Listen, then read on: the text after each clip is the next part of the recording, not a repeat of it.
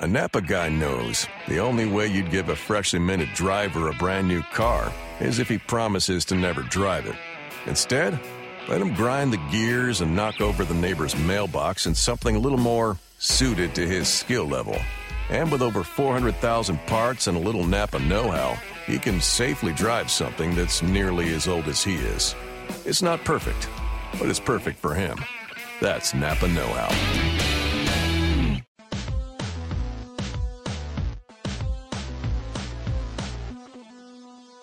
Welcome to Real GM Radio. I'm Danny LaRue, your host, and so happy to have you with us. This episode is a follow-up on the Over Under podcast that I did with Arturo Galletti of Basketball Numbers. We go through the same teams in the same order, and I think it was a lot of fun as an exercise. Of course, gives us a window to talking about every team. This is the Eastern Conference, and for those of you that are interested in a specific squad, there should be timestamps in the description area depending on how you listen to this. So, thank you so much for listening. This was a lot of fun to record. Thanks so much for coming on. Pleasure to be back on, Danny. So I thought it'd be fun, especially now before the year is over, to talk about the Over Under podcast we did. For those who haven't listened to it, you still can. And we're going to go through the teams in exactly the same order. And the first team then is the Philadelphia 76ers. The Over Under when we did our podcast was at 20. We both liked the over, and that doesn't look great. Well, it's one of those weird things. It's, you kind of predict that they're going to have an actual point guard. That team, it's weird. They've actually been better and they've been competitive. This isn't one of those things like the Suns, where the Suns just basically don't compete in games. But the Sixers do. I mean, like, they do the thing where they start, like, playing faster and faster and kind of blow these games, but they're competitive. So we keep kind of thinking that maybe they'll do it. I mean, I don't think it's completely out of the realm of possibility they win 20 games, but it's looking like the under is correct at this point. Yeah. We're both wrong. Yeah, and I think there's something to be gained from what they're doing since they got Ish Smith. They're looking more like a functional team. I think they're getting a better set of information on their guys that they have that they're thinking about keeping long term, but, they're not getting as many wins, and that's not the worst thing in the world for them. Well, I think the biggest problem for them is, like, Noels and Okafor doesn't quite work together. I mean, I like some of the things that Okafor does offensively, but, he's a little bit like actually the second year player we'll talk about later, who just isn't quite a great fit for what I think they're doing. I mean, I think Okafor is probably going to be a good player in maybe 3 or 4 years, but right now he just he's out there. It's bad. It's really bad. Yeah, and they're gonna struggle in those times, especially now. He should be worse defensively now than he will be in a couple of years, but being better doesn't mean good. It just means better. I mean, there's talent there. They competed against the Warriors, and they've competed against some of the really good teams. It's just, they can do things. It's just like, it's a really young team, and they don't, I don't know that necessarily all the pieces fit together. But, I mean, I think that they're going to get a couple more picks. I like the fact that they brought in D'Antoni, and they've actually gone out and gotten some guys who, I mean, it's not about getting, like, overpriced bets. Getting some guys who, like, can play and pass the ball. They play a much prettier brand of ball now. For sure. And I think that they're getting, as I said, they're getting better information on the guys they have. We'll move on to the Nets. The Nets the over-under was set at 28. We disagreed on which way to go. You said under, I said over, but we agreed on not touching it because this line scared us, and it scared us for a reason, and that's that they ended up falling on the lower side of that. Well, we didn't know what they were going to do in terms of the roster. I think that was the key. One of the key issues for that team is, like, we didn't know if they were going to make any trades. And weirdly, they really didn't make any trades. And I think, like, they were always in rumors, but they never, pulled the trigger. I mean, eventually they ended up firing the GM, and I think that kind of played a part in it. And again, I think partly is the Atlanta has actually been tougher than expected at the top this year. So that's actually played in that. And again, this is another weird team. And, like, this team actually does stay in games, right? They compete, which is weird. I mean, I think it isn't so weird because they don't have any incentive to tank because all their picks belong to the Celtics, which is, hey, as a Celtics fan, I love that. But again, I mean, do they have any player that would crack the top 5 in the rotation for a team going to the finals? Probably not, but they have a lot of guys who'd be in the rotation. Like who Brook Lopez would play on. He'd play on some teams. I'm not sure he'd play on any finals teams. Well, he'd be the best center on the Cavs right now. He wouldn't be a perfect fit for what they do. but he'd be the best center on the Cavs. I think Brook Lopez and Kevin Love wouldn't work. I agree. I completely agree with you. But I think he's the best fit for him, and I think part of the leading question is they should have OKC should have traded for him. I think if you put him next to Serge Ibaka and Kevin Durant and Russell Westbrook, that kind of works because Ibaka kind of plays to his strength, but it isn't one of these things where like Kanter can't stay on the court. Like Brook Lopez can cover people. I mean, he's not a great defender, but he's not a terrible one either. And Thad is a guy. He's a heater. He's a guy coming off the bench on a good team. Maybe he's not great, but he's not terrible either. Yeah, and they have enough talent to stay competitive, and I'm sure Celtics fans don't like that because they'll be in games for a while, and especially if they can actually get Rondae Hollis-Jefferson back, who I really liked. I like him, but again, as I said, I mean, I think the best piece on that team is Brook Lopez, and he's not that great. Honestly, I might actually rather have his brother. Yeah, it's different strengths. I'm not completely sold on Robin as a defender yet. I think he does fine. He's really good as a box-out guy, which is hard statistically sometimes because sometimes those rebounds go to other dudes, but I like him a lot. I think that the margin is closer than some people think. Which dovetails us into our next team, the New York Knickerbockers. So the Knicks actually had one of the more fascinating line movements. So when it started, it was at 31.5. It dropped to 28.5, where we both really liked it as an over, and it's not definite, but it looks like they're going to go over. Yeah, it looks like they're going to go over. I mean, they're competing. I'd probably feel better about it if Kurt Rambis wasn't coaching it, because Kurt Rambis is the only person, I like to say that Brian Scott is the worst coach in any major sports franchise, but I think Kurt Rambis is the only challenger to that. He does this thing where he buries his best player. Like he's done the thing with Porzingis where he's burying him right now. It's a weird team. I like the pieces, some of the pieces on this team. I like Follow in a vacuum. He has been kind of ugly for this team in the triangle. Calderon has some strength, but the problem is they're probably better off playing with the guys that got behind him. Yeah. Melo is better. Melo has always been a guy who could be a third banana on a championship team, but you put him on his own team and it's just a mess. I mean, he'd be better off not being the primary scorer because that would make him better. He's like a super deluxe version of Rudy Gay. And I mean that in the nicest way possible, like a super millionaire's version of him. But you put him alone on a team and it can have real problems because he isn't a great defender. He kind of, the ball stops with him, and as I said, he'd be better off with someone else. Now, Porzingis is probably the best player on the team, but he doesn't have the wherewithal still to kind of take it over. So again, I like the part. I think they made themselves better. It's moving in the right direction, but I just can't believe they didn't trade Melo. They really should have moved Melo this year. Well, he has a no trade, and it's possible that he just wants to stick around. He also, the financial part of it, Dan Feldman's written well about this, that he has a trade bonus that kicks in really next year, just with the way that the max works. And so he can get more money if he waited this, 6 months out to get traded. Also with Melo, you brought up a good point with him being a better player on a good team, and we've seen that in international play. He's a very good international player. Of course, the shorter three-point line helps, but he can do that. He can be a collaborative player in that kind of circumstance. He just hasn't had that opportunity. Yeah, if you put him on a team where he's not the primary option and he can just basically kill you as a secondary option or go doing things, we've seen him kind of just sit there and kind of do things as a really deluxe piece. But as a primary guy, he's a problem. There's an ongoing argument on Twitter about this. It's do you think Melo is a positive or negative asset? Well, I think he's positive for a lot of teams and negative for a few. The problem is that I think the Knicks are one of the teams that he's a negative asset for. It's and the question was doing trade values. I'd fake trades for Melo all the time. So the question is I think my take on this is basically if the Knicks get anything for Melo, they should basically make a move. Well, the most valuable thing they could get in some ways is cap space because they're in New York. So if they could do something like that, and they might have that option, but of course since he can say no to any deal, what you're looking for in a Melo trade partner is a team that has a narrow window, that has kind of a short window now, so they can get more value out of the first couple of years of that contract, and a team that isn't particularly hopeful about their cap space. So I'm not saying that this is a perfect fit stylistically, but if you wanted to go kind of the window version of it, that would be a team like Memphis, where, Memphis is going to be a lot better next year than they are 2 years from now, unless they've completely overhauled their roster. That's the kind of thing that makes some sense. It's just that those teams don't really have the right situation for him to waive his no trade clause.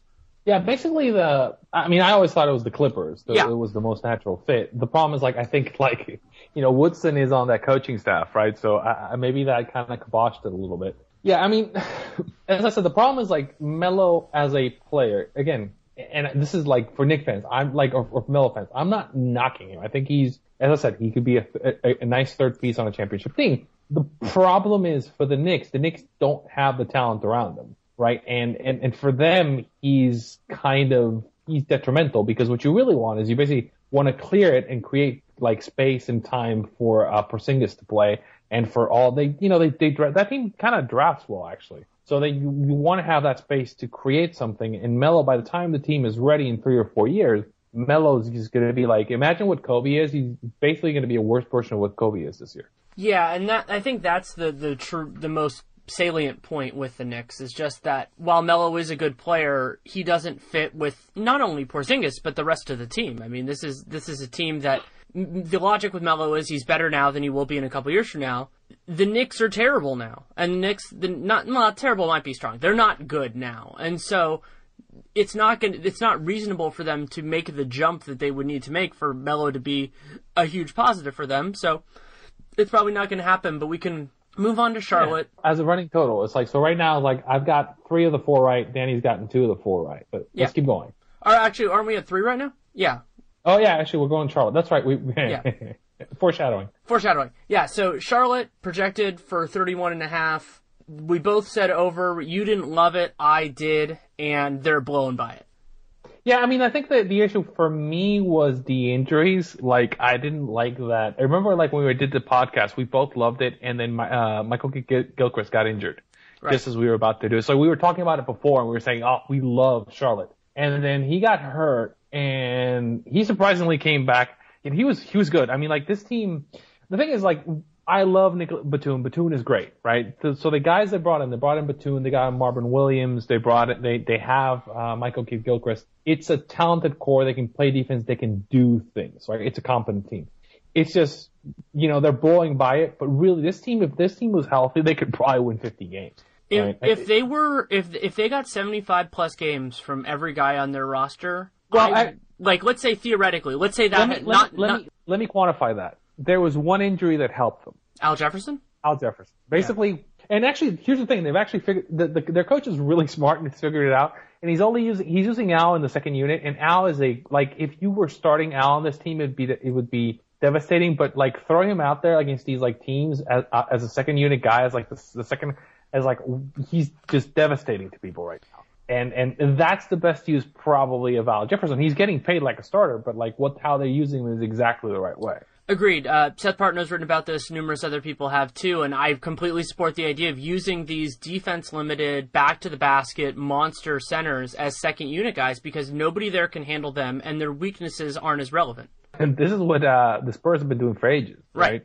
But that's what Boban's probably going to end up being too.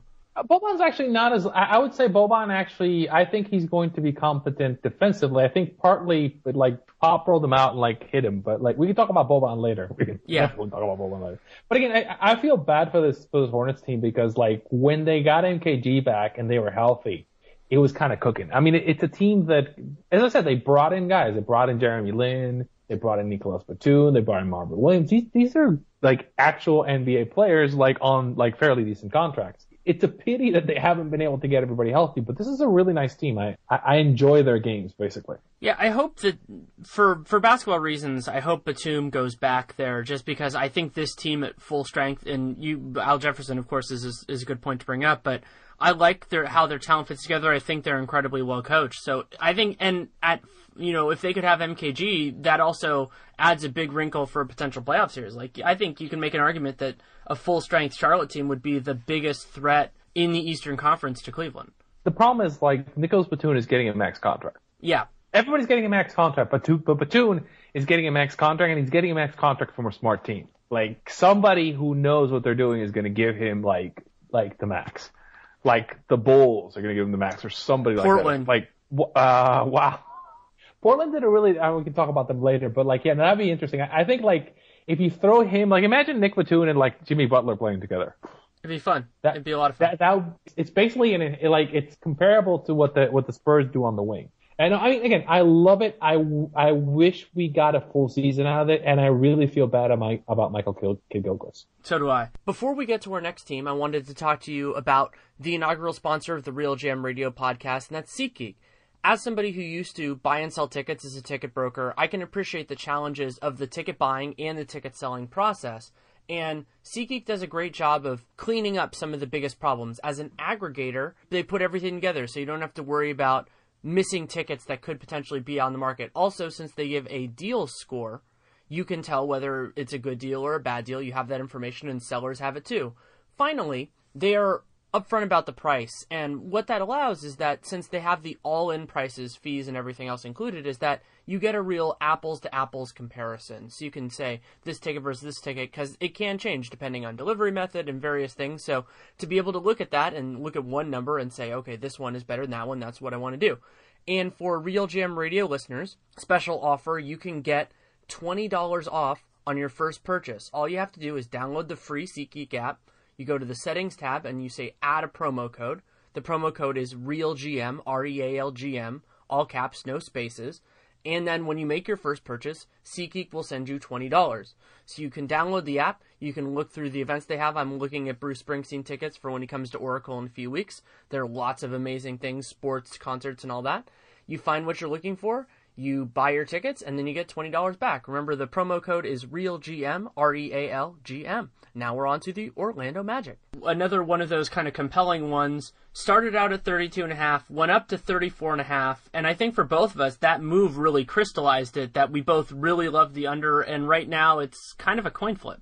Yeah, basically, this is one of the few situations I wasn't willing to call. So my projection has it at 35, about 35.6, just about exactly where it is. So, this could go either way. Their coach is a little, let me call this like Scott Skiles is interesting. So this is really interesting because they looked into probably the second best player in the draft class in Aaron Gordon. And people who don't know, who didn't watch the draft contest, this dude can actually play. He's really, really, really, really talented, right? And not only that, but they almost lucked out of that because they almost traded him away, right? So they did some interesting moves. I kind of like what they did at the trade deadline, but it was almost to spite themselves. They moved Channing Frye, who's kind of a bit of a toxic asset at this point. And I like what they do. They do some weird things how they play their lineups together, but they have some talent. I mean, I think this is one of those teams. Finally, my complaint about them was always they had all these pieces that didn't make sense for that young team. Now they're just the young pieces,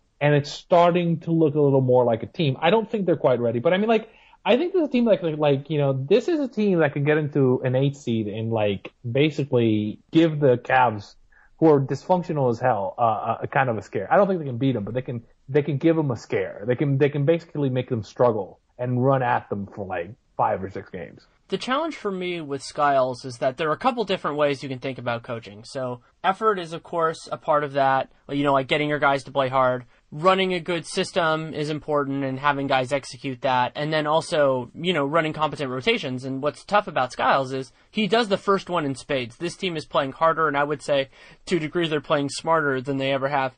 But his rotations are infuriating. So it feels like they're not at their ceiling, but they're still better than they were. I've done extensive research for, let's call them monetary reasons, and Victor Oladipo and Elfrid Payton should not be playing together. Right. Ever. They should basically be rotating, and there are ways to minimize how much time they play, but they should be playing together, basically because when they play together, there's not enough ball. They should basically be staggering them and have Aaron Gordon doing things. Because again, as I said, Aaron Gordon is a guy who could be a top 5 guy in a few years. He's that skilled. Obviously, people who saw the dunk contest. The man basically almost broke the high jump record doing that, and he's that skilled and that crazy good. And as I said, this is a team that has athletes. They really do. As you said, Skiles will get him to play. He's not Randy Whitman, but he doesn't necessarily maximize the assets he has on the floor. Is my concern with this team. But do you agree with me that they're probably in a better position now than they were at the beginning of the year? Yeah, Aaron Gordon really showing something is useful. The concern with them in some ways is also something that you and I think, talked a little bit about with the Celtics last year. Of course, they're happy with how things turned out, but I think they're going to win a few too many games this year, and that will hurt their draft asset because this is a team, unlike a few others, where yeah, they have a lot of pieces that I really like, but they still have some major needs. A defensive center would make a world of difference for them. Even a steward point guard, like if they could get a Patty Mills, who I like, but if they could get somebody like him to play 25 minutes a game, it would make a ton of difference for them. So here's some interesting questions for they have a couple questions for him. I think moving Fry and getting I like Ersan. I like putting Ersan on this team. Do you stay with Vucevic? Well, until you get an alternative, but I think you have to look into getting somebody else, because he's a good player. Like, he's definitely a talented basketball player, but if your goal is to, let's say, win a couple playoff series, I think it's very hard to build a good enough team around him to do that. Do you move Peyton? If anybody wants him. Yeah, I mean, I think the issue is, they got a couple guys who are, you got to keep Oladipo. You got to keep Gordon, right? Right. And you basically build around that, but the pieces I think the pieces they have value, but, they have to find the right buyer. I mean, again, I like the talent that they have in-house now.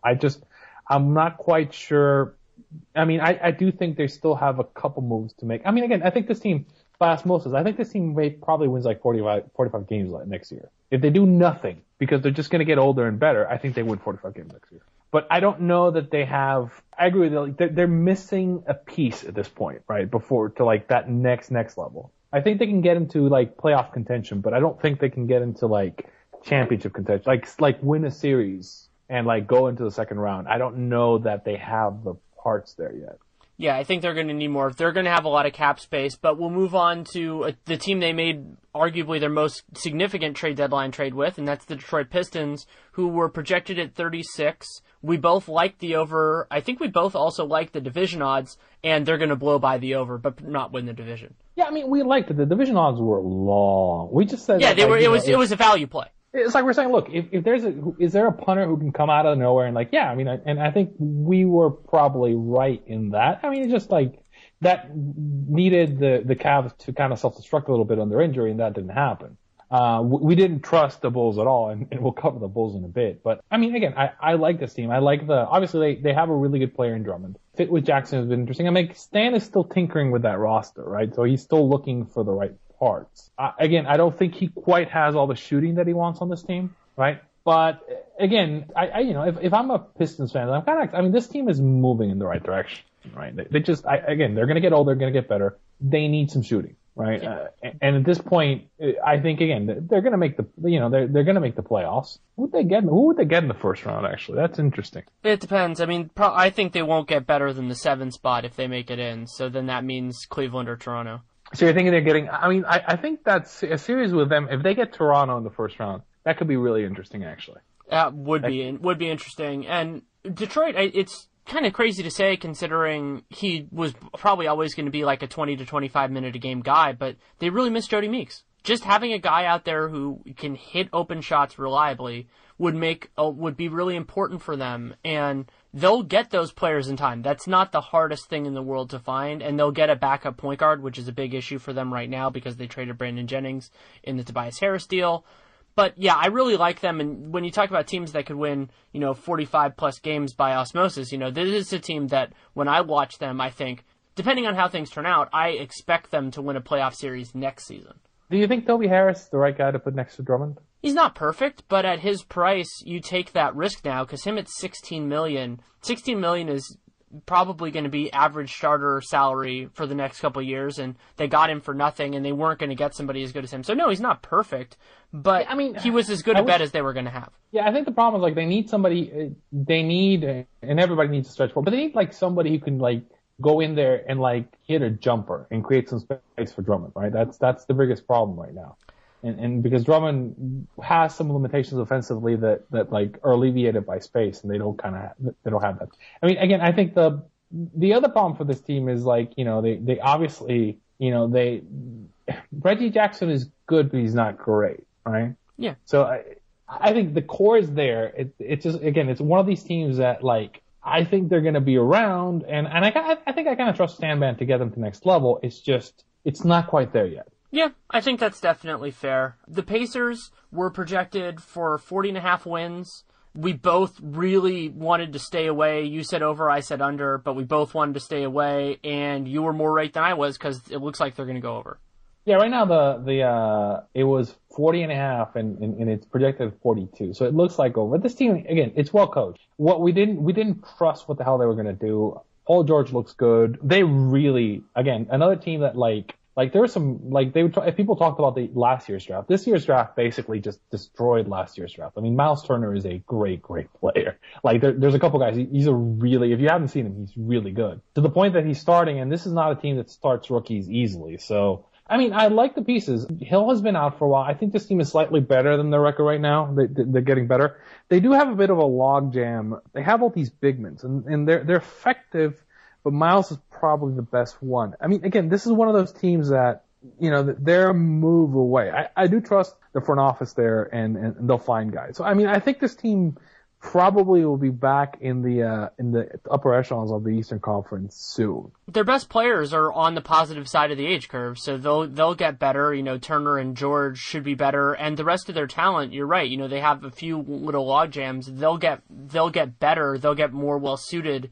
to what they're doing with their own draft pick. You know, they'll have some cap space as long as they don't spend it on Monte Ellis again, which they can't because they already have him under contract. They'll be fine, and that's good.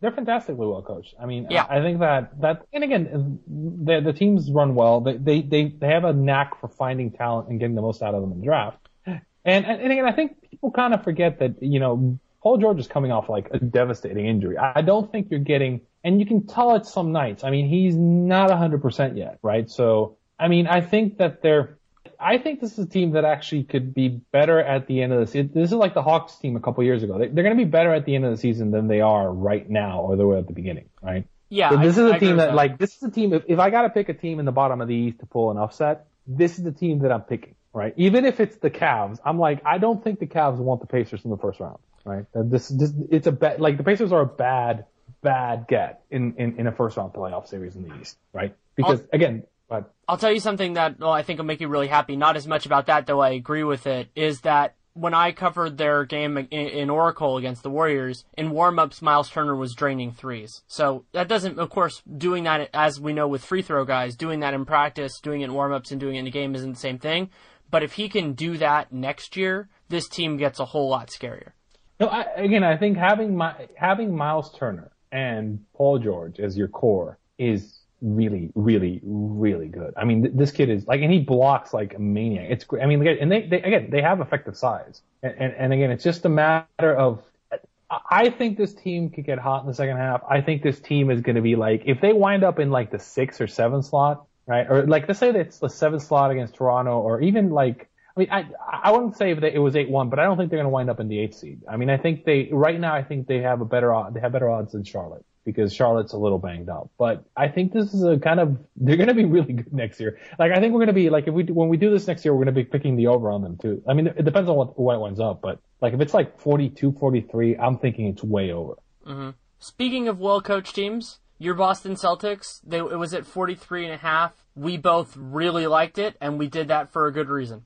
Yeah, I mean, like, I described this today, like, this was an epiphany I had. Basically, the Celtics are what would happen if the Spurs bench was playing in the East, right? And still coached by a really good coach. Yeah, and still coached by like Pop or something. Like, Brad Stevens is a great coach. There's all these guys on this team who are talented and good. None of them are great. Like, you don't have a star or superstar, but it's a really deep, long team. Like, this team goes, like, people complain, they used to complain about Evan Turner, but like, Evan Turner in a good system and being well coached is an effective NBA player, right? He's been an effective NBA player before on some good, like, don't forget, like, he played on that Sixers team that's quite good with Iguodala. That was a good Sixers team. And then he played on some bad Sixers teams, but you can't judge him, and he's been okay here. Same thing, Jay Crowder is a really good player. He's not a great player, but he's a really good one. Avery Bradley's become like a good player. Solinger is a decent player. Isaiah Thomas is a decent player.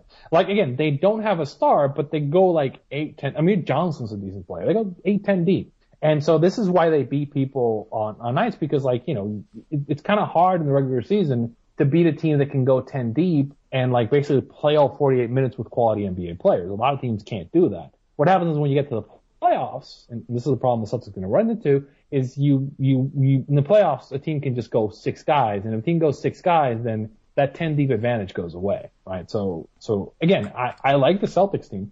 I think they're well positioned to add some guys, but like they need to. I mean, they kind of need to add. They kind of need one guy, right? So they've got all the pieces and all the kind of all the framework, but they need to add like one guy, and hopefully the Nets will contribute to getting that one guy to Boston. Yeah, I think I said before the season, I don't remember if it was with you or somebody else, that my best bet with Boston was actually, though I loved their over, was actually if you could do this, that they would lose in the first round, for exactly what you said. Like, I just thought they were that team that would do well and lose the first round, and that is in no way a criticism of their team. I like a lot of what they've done. It's just that, as you said, when you compress the rotation, it helps them less than it helps everybody else. They're still quite good. And they're, as you said, they're well positioned to add to this. They're well coached, and we'll see where it goes. But you have to appreciate what they have now, because it's rare for a team without, that guy. Yes, Isaiah Thomas made the All-Star team, and he's a very good player, but he's not that guy to do as well as they've done. Let me ask you a hypothetical. So let's say it was a 4-5 series. Boston is the 4, Miami is the 5. Who wins that series? Does Miami have Bosch? No. I'd say the Celtics, but I wouldn't feel happy about it. I think even with Bosch, Miami kind of I think it's because I think it's well coached, the veteran players, and I think it would be a fun series. I think we're gonna get we're gonna get like the Celtics and the Hornets or something like that is what we're gonna get. Celtics then I'd bet the Hornets. I love the Hornets though. I think the Celtics are they're gonna lose nobly in the second round, right? I think that's what's gonna happen with them this year. And I think hopefully if the Nets and like the lottery odds contribute, we can get like a nice piece to add to this roster. It'd be nice if like the problem is like I worry that Danny's gonna get like a top 3 pick and he's gonna do what he always does. He's gonna pick a small, and he's gonna have all the guards. You'd be like, but dude, you like. I was so pissed on draft night as a Celtics fan when he picked this. Like he basically in a draft where like Miles Turner and Karl Anthony Towns and Jokic and all these like quality big men were available. Actually, Jokic was the previous draft, but all these quality big men were available, and Danny picked 3 guards. Yeah, and Rondae Hollis-Jefferson would have been, amazing. Pop Portis, who I know you really liked. But I wanted to ask you before we move on, a theoretical Raptors-Celtics second-round series would be interesting because the Celtics have one of their strengths is taking away offensively dominant guards, and I think that would be a series that could give Toronto some problems. I think that would be the dream matchup for the Celtics in the second round. Because basically then what you're doing is I think the Celtics can beat the Raptors, right? I think they're better coached than the Raptors. And I think they have the pieces to give them trouble. And then you're kind of hoping that the Cavs get an injury so you can get to the finals and get destroyed by whoever's there. But hey, you get to the finals.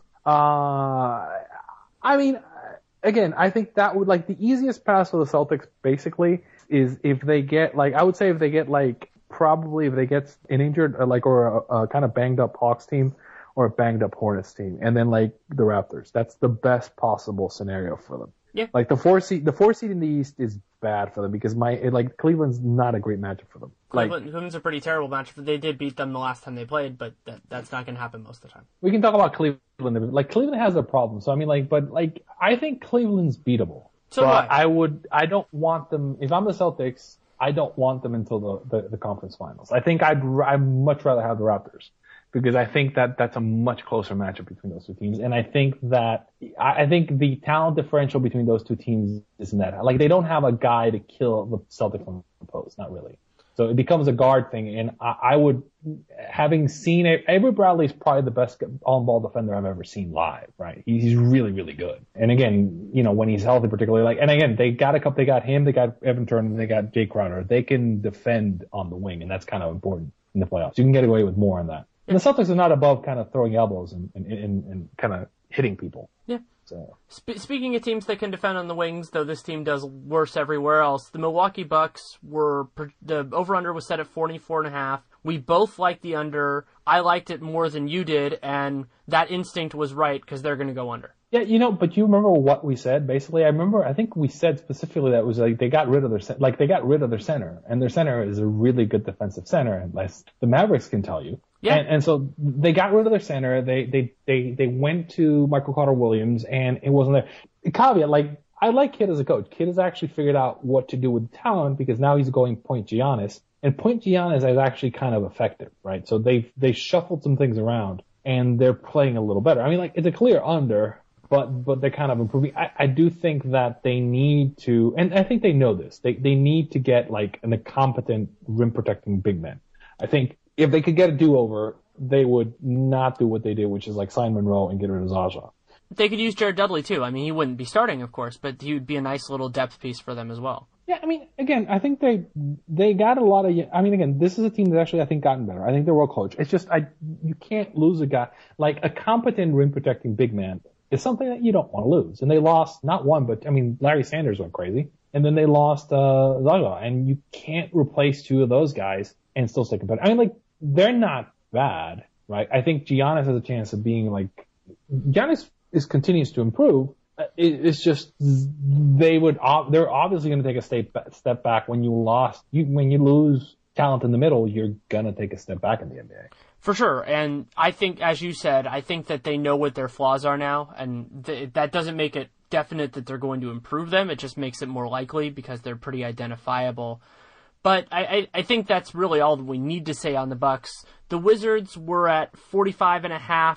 We both thought over, but we heartily agreed on stay away, and the Wizards have been one of the league's most frustrating and inconsistent teams. Well, I pay a lot of attention to the rotations and everything else. This team has been, it's up there between the Suns and the Wizards as who the most like injured and like catastrophic team has been. Like the Wizards, there's been like at least 4 games this season where they've like basically dressed like 7 players, right? And so it's kind of hard to judge because like Porter's been out and Beal's been out and Gortat was out of the country at one point. And like Humphreys was out and Allen Anderson was out and like I even forget the name of their small forward that was like out from like they've lost Allen Anderson. Players. No, the others, not him, their other small forward. Dudley? No, the one with the back issues. Martell Webster? Oh yeah. He's been out. Yeah, he's been a while. Yeah, so this team is they've basically not been able to dress a full squad for the season. Now again, they're starting to look. This is one of these teams that's rounding into health. I actually kind of think that this might be the team that like knocks off like the Pistons. They're the biggest threat to me to kind of sneak in. They're out, they're in, they're close. And this team is much better than the record right now. Agreed. Right, because like now that like Beal's healthy and Wall's playing out of his mind and Gortat's playing and Dudley's established as kind of in that rotation and the added Markieff who kind of sneakily fits on that roster. It's a much more, this is a team that's deep. Now, again, the problem with the Wizards, right, if they were being coached by a competent coach, they'd win 45 to 50 games every year. Randy Whitman is not that guy, right? He's gotten better, but like, he's still Randy Whitman, right? Yeah, I mean, I think I was thinking back to the game. I've been kind of high on them, it seems like forever, but so after the All-Star break, they played Miami without Wade and Bosh and still lost by 20. And so you kind of have those moments where... Do you agree with me that if John Wall doesn't get hurt, this team makes the finals last year? Yeah, probably. I mean, well, not probably. They definitely have a good shot at it.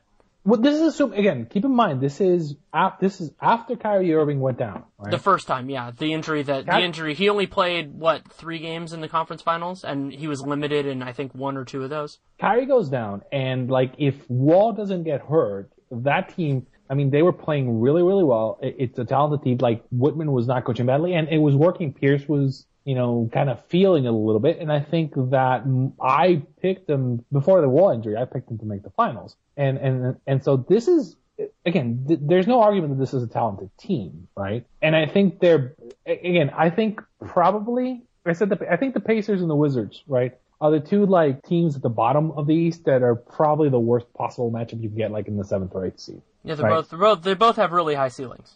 But I'd rather get the Wizards because they're badly coached, right? So it's, although again, Whitman has been better in the playoffs, but he's still Randy Whitman. He's still gonna, like, and I remember what happened in the conference final. He's still gonna lose they're gonna lose 2 or 3 playoff games that they shouldn't lose because they're the Washington Wizards and they're coached by Randy Whitman.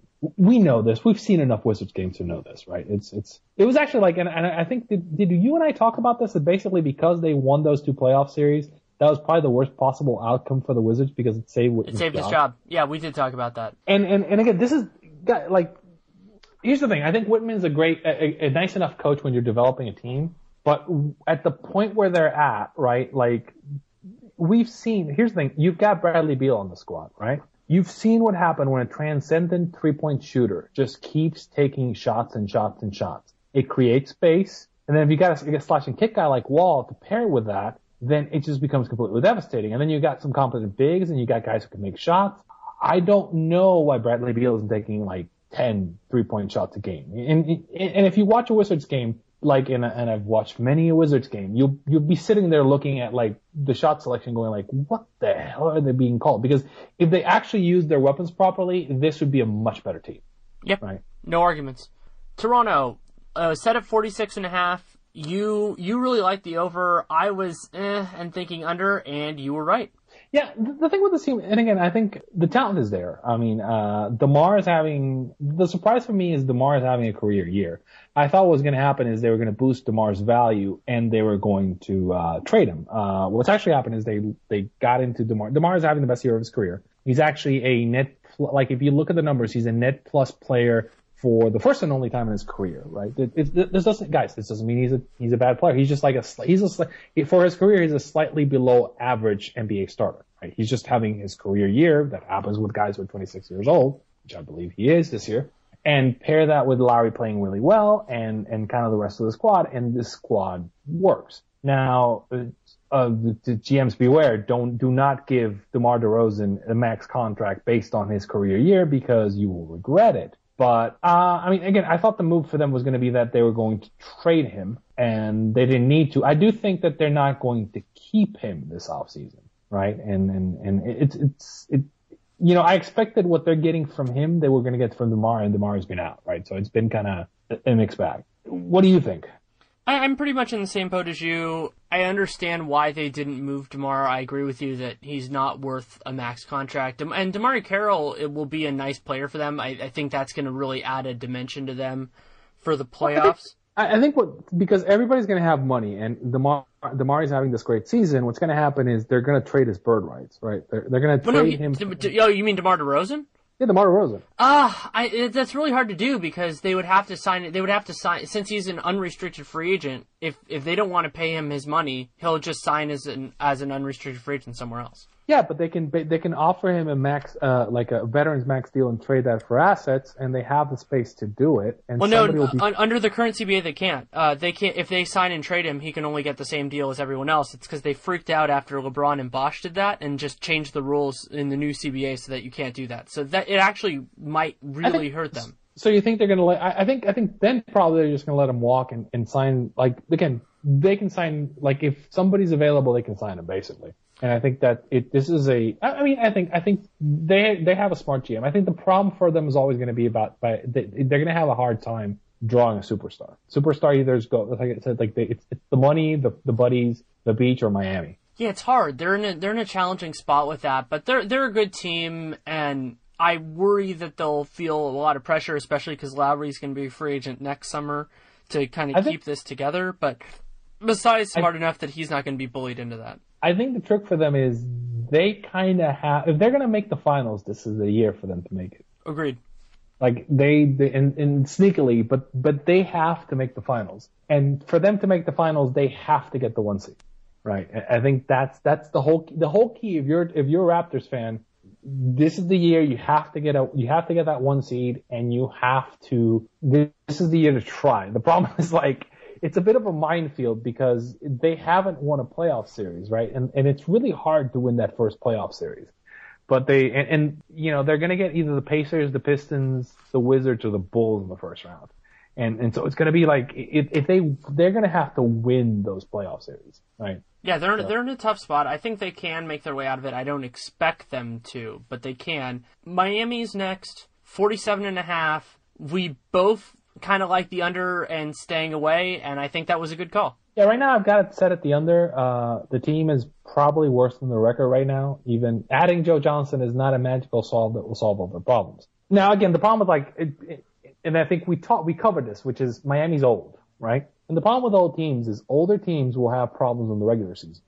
Now, as you get into the playoffs, older teams will do better. 1, there's more rest. 2, there's no drug testing. 3, it's different rotations. So I think the playoffs Miami is a team that's going to be better in the playoffs, right? right now. And again, they're doing a couple interesting things there. I kind of have this feeling they're burying Hassan Whiteside a little bit, the way they're running the rotations, and they kind of have been doing that all season. He's clearly, when he's on the court, he's really, really good. It's just they kind of limited his minutes for whatever reason, which is kind of silly because he's going to get paid. Whatever they do, he's going to get paid the max this summer. There's just too much money going around. The other weird thing for this team is, and let's see if you agree with this, is like Goran and Wade on the court at the same time is not optimal. I agree with that. I think that they should be staggering them as much as they can. They don't really have a ton of other options, so you should be, it's not like you should be curtailing their minutes other than enough to keep them healthy. It was kind of telling that, like, Wade was out for a few games, and Goran, Deng, and Whiteside all went crazy. Yeah. And they won a bunch of games. Because what? Because that pick and roll with those two guys kind of works. And Deng as the off guy works. It's just the way I don't think the way they use Wade doesn't kind of work with the rest of the talent they put on this team. Right? It's a little strange. They have Do you think he stays? Wade, I think that what's kind of sad in a way is that I think it would, in a way, it'd be better for all sides if he left, just from a basketball perspective. But the personal element of it makes me think he'll stay.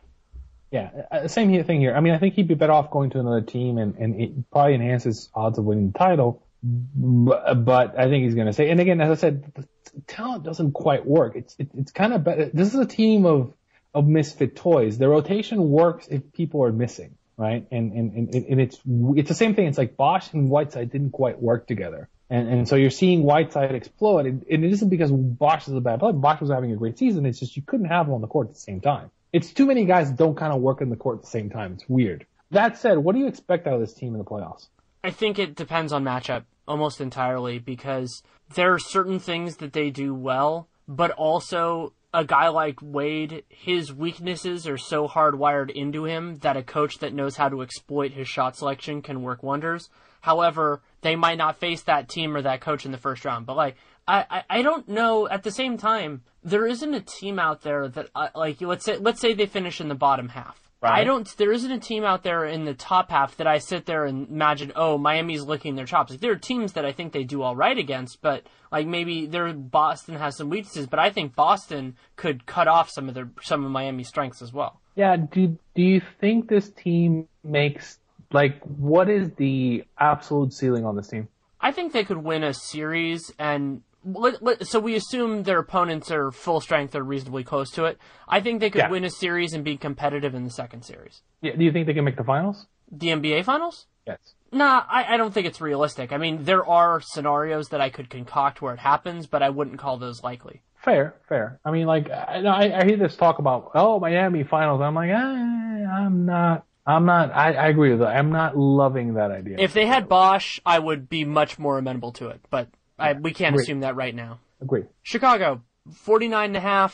You like the under, I like the over, and you liked it, I said stay away, and they're going to go under, Butler being a big part of it, but also they're just not as good as 49 wins.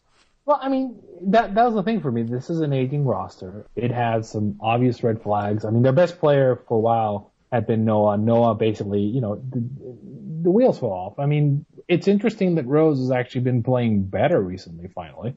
Some of my buddies like to call him general soreness. But, I mean, the problem is, like I said, how much, I mean, they're pushing the hell out of Powell right now. They're playing 35, 36, 37 minutes a night, and I don't think that's sustainable.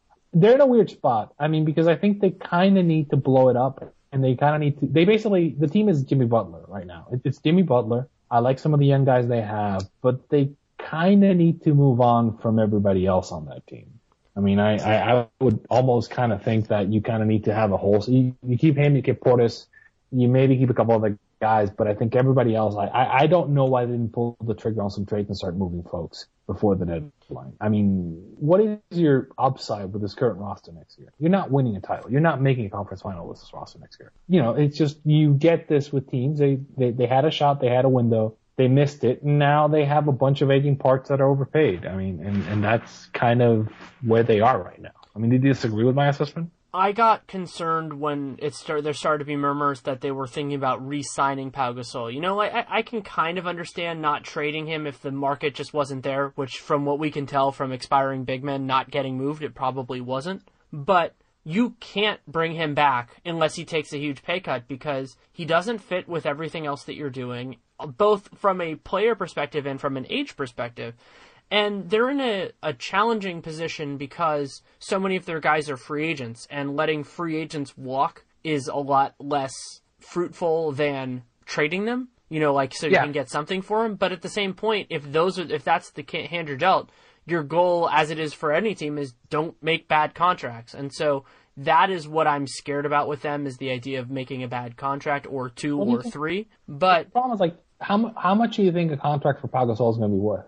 I wouldn't be surprised if he got $10 million a year, let's say 2 or 3 years. I think with the salary inflation, it's going to be like $230, and I don't know that it's necessarily that terrible, because you got to remember the 15 is the new 10, right? So the math is kind of skewed. So I think anything below 17 million is probably not horrible. When they're you got to remember, it's going to be $100 million cap, right? So it's a bit silly.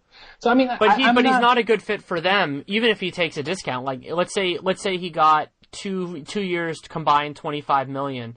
I don't think I would do that if I were Chicago, just because that ties you up too much with everything else. Yeah, possibly. I mean, I think I wouldn't be that upset about a Pau contract. Basically, that's my take on it, right?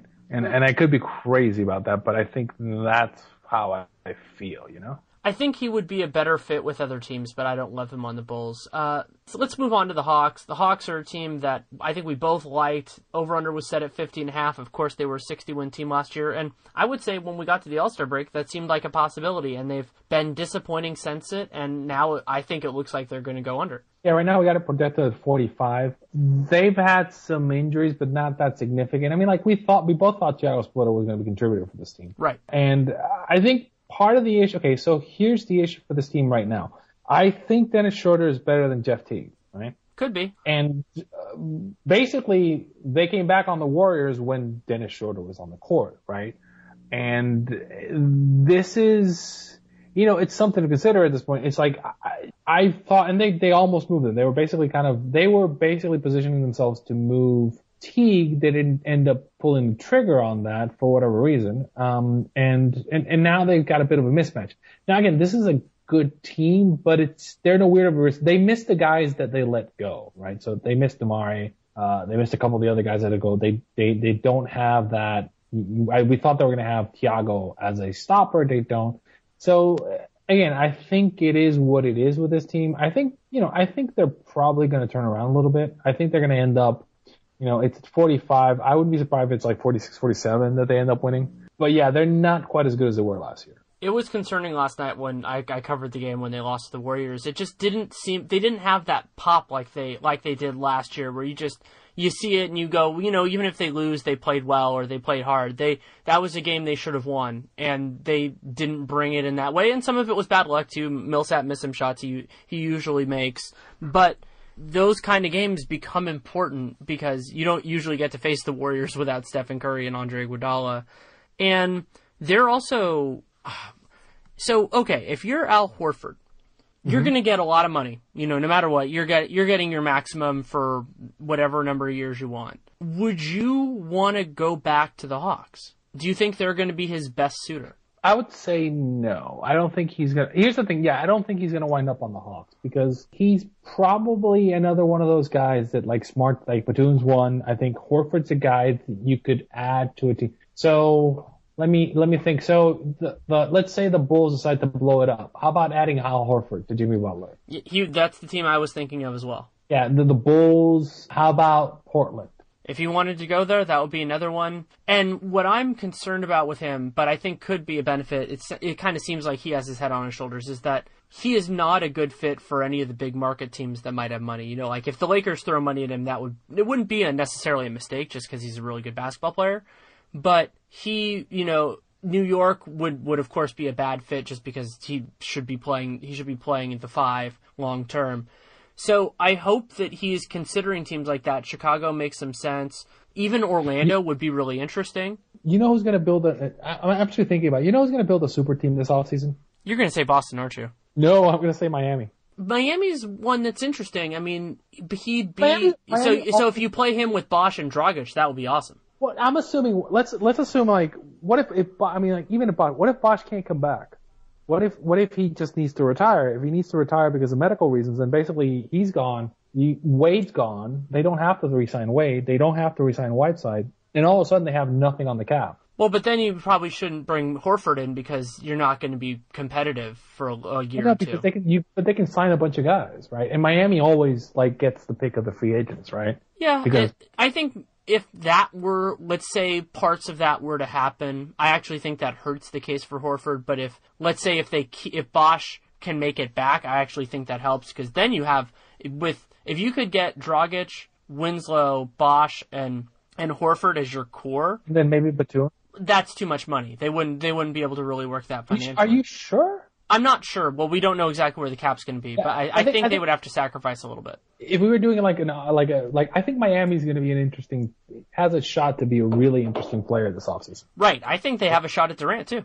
Not a great one, but a shot. I will never write them off for an elite free agent ever again. No, I think basically the default should be if they, as I said, it's either they're going to go home, they're going to go for the title, they're going to go with buddies, or Miami's in play. It used to be LA, but now it's Miami, right? Because it's South Beach, it's Miami, right? So I could totally see them KD and Russell deciding they're going to go to Miami in a few years. I don't think that's what's happening, but it's Miami's always in play for free agents. Agreed. Cleveland, over-under was set at 57.5. We both like the under. I think right now they're on pace for the over, but I still think the under is more likely just because of where they are in the conference. Well, it's 57.5. We had them projected. I have them predicted right now based on everything in the schedule at 55. 2 wins under that. Okay, so you're thinking in the under as well. Yeah, basically, I think their coaching situation got worse. I think that adding Channing Frye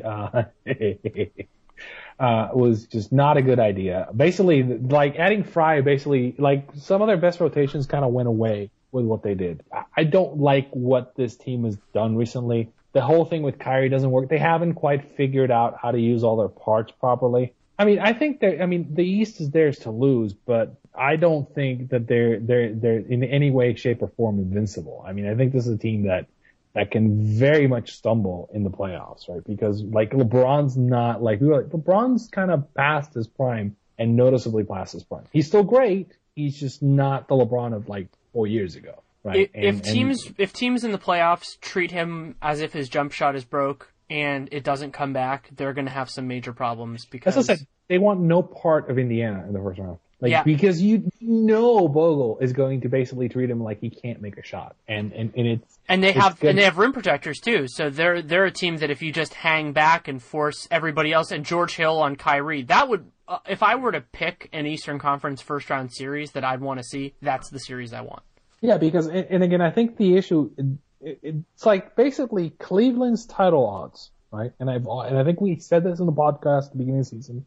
I've said that consistently. Their title odds are all about Kyrie, right? They're not about LeBron, they're about Kyrie. Kyrie numerically and statistically has been a better version of Ray Allen, right? So and the problem is they don't quite know this. They play him he should be playing off the ball and they do way too much ice him. They should be running cuts and having him move off the ball and do things and make shots because he's a great shooter. They should be going more towards make him look like Curry, don't make him look like a classic point guard. And it's weird. They also, again, as I said, it's a really weird team because they don't know how to use they still don't know how to use Kevin Love, right? And adding Channing Frye, as I said, it's kind of a weird move because you're basically making it even harder to use Kevin Love effectively, right? So Kevin Love used to be fairly effective when he was being used with Matty Dellavedova, but that rotation is kind of going away now, and they're going more to Dellavedova and Frye. And as I said, it's a myth. I don't trust Tyronn Lue, right, in a playoff series, right? And I typically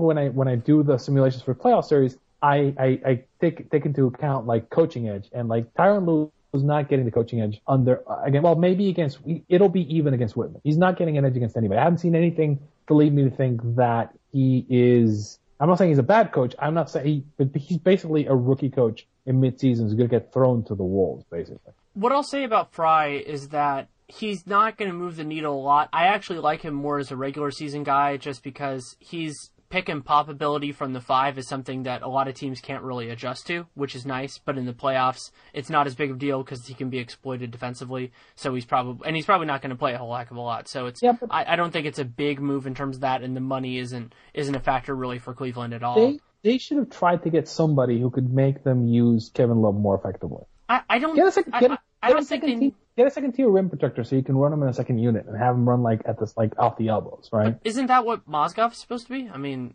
that's he's disappointing this year, and they're not using him in the right way. But yeah, but you're right. I mean, they weren't doing that, so they went out and got a guy who can hit who supposedly can hit mid-range jump shots. But okay, so if the end goal, you're not beating the Spurs or Warriors in a series if you're relying on Channing Frye to hit jump shots. Agreed. Yeah, he's not that type of guy, but I think with part of what they got in that deal was getting out of Varejão's contract, because they actually saved money in that deal, which is a good thing for them. It's not the biggest deal because it's just Dan Gilbert's money, but that is what made that deal kind of work for them. And I agree with you. Yeah, a second tier rim protector would have been great for them. I don't think those guys were really on the market. What do you put Cleveland's odds of making the finals at right now? I'd say they have about a 75% chance. Since they got rid of their coach, I'm down to 55, 60. I think that there's a real shot that they get into trouble they're going to struggle because they're going to be outcoached in every series, right? Unless they get Washington, they're going to be a coach in every series. But they have so much more talent than every other team. Even if it's not used correctly, they still have so many better guys. Yeah, but the other problem is there's a bunch of teams in the East that have been hurt and are going to be better at the end of the season, right? So I think that's the case with Washington. That's the case with Indiana. I think Toronto, if they get DeMario back, there's going to be healthy. It's going to be better than they are right now. So I mean, it's a tough road for them, right? I don't think it's easy, and they're going to get into situations where I don't know they're going to be able to make the adjustments. And the adjustments for Cleveland or adjustments for LeBron teams have always been oh no, LeBron's more talented than everybody else. And I don't think that's necessarily the case anymore. I don't know that he has that fifth gear anymore. He hasn't had it in the regular season this year. I'm not sure either way, but I don't even think they need that. I think Kyrie and Love as being your two of your three best, even if LeBron is not even near that, is still more than enough. I mean, that's my thing. It's Kyrie. I mean, Kyrie's the most important player on that team for me. He's the guy who can get them. They can get into the finals. I don't think. What do you think their chances are to win the title? Under 25. I don't even think it's that high. I think it's 5 or 10%. Because I'm assuming, let's assume Steph Curry gets hurt. Okay, so it's the Spurs. Yeah, I made that point too. I think that's a good point. But at the same time, what we saw last year. So while you can make an argument that the team that they faced last year is worse than whoever they'd face this year, remember that Cleveland team functionally was without Kyrie and Kevin Love, and while they're not using those guys perfectly, they're still a whole heck of a lot better than the guys that they had instead. I'm not sure that LeBron exists anymore. I think that's one point is I'm not sure that LeBron exists anymore. I think the second point is people forget, when the first time you make the finals, you don't get any calls. This is kind of historically true. And so the Warriors basically weren't getting any calls in that series. It's typically an edge that I work into that. And I think it's different when you're the challenger as to when you're the champ. If you're playing in that series now, the Warriors are basically going to get, they're going to get calls like the champ. And I think that it's just rougher. I mean, even at full strength, I don't think Cleveland is not as good as they were last year, right? And I think partly that's because LeBron's older, and I think partly that's because they're not as well coached, right? So, and I think that, as I said, I don't think they could beat, this is a question. How far down do I have to go in the West to find a team that they could beat in a 7-game series? Clippers. They could beat the Clippers in a 7-game series. I'm not saying they would, but I would have the Cavs. Clippers at full health with Blake back. Yeah. Remember that we haven't seen the Clippers even win 2 playoff series in the same year. Wow, yeah, but that's kind of unfair considering if you look at the teams that look at the teams they beat or that beat them versus the teams that the Cavs are playing. I mean, it's didn't they lose when they lost to Oklahoma City? Wasn't Oklahoma City missing was it Ibaka? They were missing one of their guys. Yeah, I mean, it's the team that the Clippers have lost to. It's one of those, if the Clippers had been in the East, the Clippers would have made 3 finals in the last, Yeah, that's also true, but they also have some pretty serious flaws that I think Cleveland could exploit, backup point guard being one of them. Their bench depth is terrible. It's like adding Jeff Green as your salve. I would love to see that series. Like, that's another argument for a top 16. Like, that as a second-round series would be so much fun. Yeah. I mean, I don't think, again, here's the thing. Hypothetical series, Memphis against Cleveland. Well, Cleveland beats them by a mile. Are you sure? Absolutely. Completely sure. Memphis doesn't have Marc Gasol, remember. But Memphis is actually playing, even without Gasol, they're playing well. I mean, they're playing all right. I think it would be like a 6-game series. Memphis is one of those teams that like just kind of, again, it's another team that's like deep and they got players and they're well coached. I mean, I think it would be. I don't think you're giving them enough credit actually. That might be true. Again, I think Cleveland wins. I'm not going with that, but I think it's a more interesting series than you give them credit for. Yeah, I respectfully disagree, but anyway, we should probably move on. That is the East. That is the East. Thanks again to Arturo Galletti for taking the time to come on. You can read him at basketballnumbers.com. You can follow him on Twitter at Arturo Galletti, ArturoGalletti. As you could guess, this is the first part of a two-part series. The podcast was long enough that we couldn't really do it as a single thing. I don't put up podcasts longer than an hour and a half or so, and this was 2.5 when we originally recorded it. It'll be shorter with editing and all that, but it was wonderful to talk to him. The second half will include the Western Conference and a little bit more on the finals, just because so many of the more likely champions are on the other side of the bracket. So that's a really fun conversation. I don't know exactly when I'm going to put it out. It'll probably be maybe Saturday, but probably Sunday, just to give him a little bit more space. And hopefully you enjoyed it. You can use the code, the RealGM code on SeatGeek. Download the free app, and you can use the promo code to get $20 off on your first purchase. It's a great show of support for the podcast and gets you some money. So, hey, that's great. Also, you can subscribe, download, give us a rating on iTunes. Really do appreciate it. It is something that helps with advertisers. It's something that also just makes me feel good, and doesn't take a whole heck of a lot of time. And as I say on this, and I wish Nate said a little bit more, we don't know exactly what goes into the iTunes ratings, but we know that subscriptions and ratings are definitely a part of that. So the more people do that, the more we go up there, and that allows other people to find our shows more easily, because searching and all the other ways you can do it, that's just another tool that can go in the box. If you have any feedback, positive, negative, or in between, you can reach out to me at Danny LaRue on Twitter, DannyLeroux. You can email me, DannyLaRouxNBA@gmail.com. I read everything. I respond to as much as I can. Responding to it a little bit more slowly right now. I have a lot going on with sporting news and Real Jam and Warriors World and everything else, which is a great thing. I'm not complaining at all. It's just busy. So thank you so much for listening. Take care and make it a great day.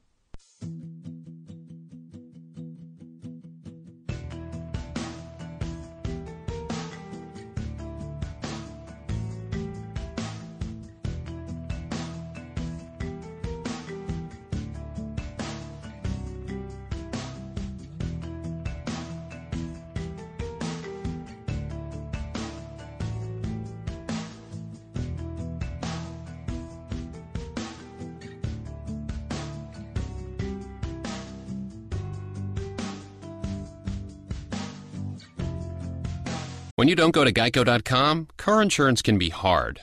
Like early 90s heavy metal hard. I'm yelling and screaming and I'm loud. Roar!